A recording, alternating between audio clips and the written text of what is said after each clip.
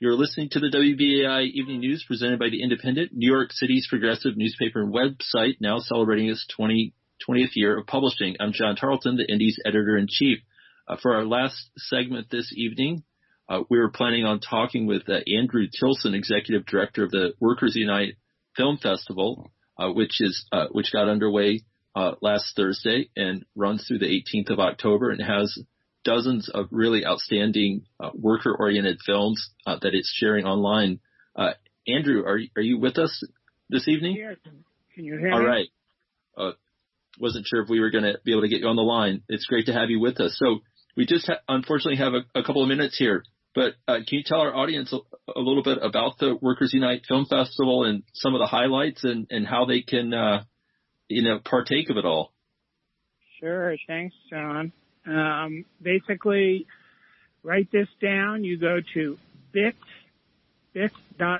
bit.ly, and then capital W, ATCH, watch, capital WUFF 9, Watch Woof 9. So that's how you get to the catalog page. This is the 9th season. This year, of course, we had to go virtual, and we booted it up to this amazing site in partnership with something called Eventive. So we have close to 55 movies. We have live streams.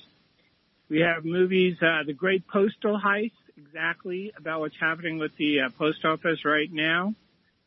We have In Search of Professor Precarious, about precarious workers. We all know about that. Veins of Resistance, about the whole uprising in Chile, which is exactly what we're going to need to do here if we have problems with Trump.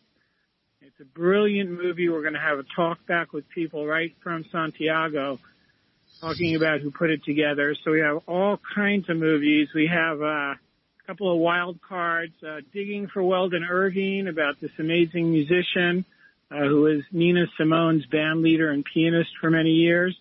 And, of course, one and only Jewish Miss America, Bess Meyerson, the working class hero, the first Jewish Miss America from the Bronx, New York. So kind of everything, all kinds of different things from super political to kind of more cultural. And you can go to the website, also workersunitefilmfestival.org. Click on the Eventive link. There are several. Tickets are $7.50 a show. Live streams are free. And just watch. What can I tell you?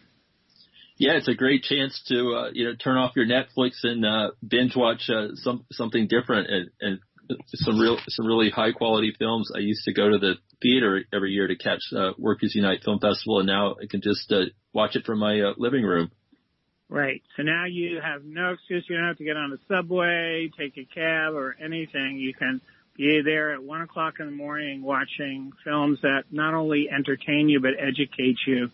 And, all right. Yeah. We'll have to leave it there, but Andrew Tilson from Workers United Film Festival, thank you so much for joining us tonight on WBAI Evening News.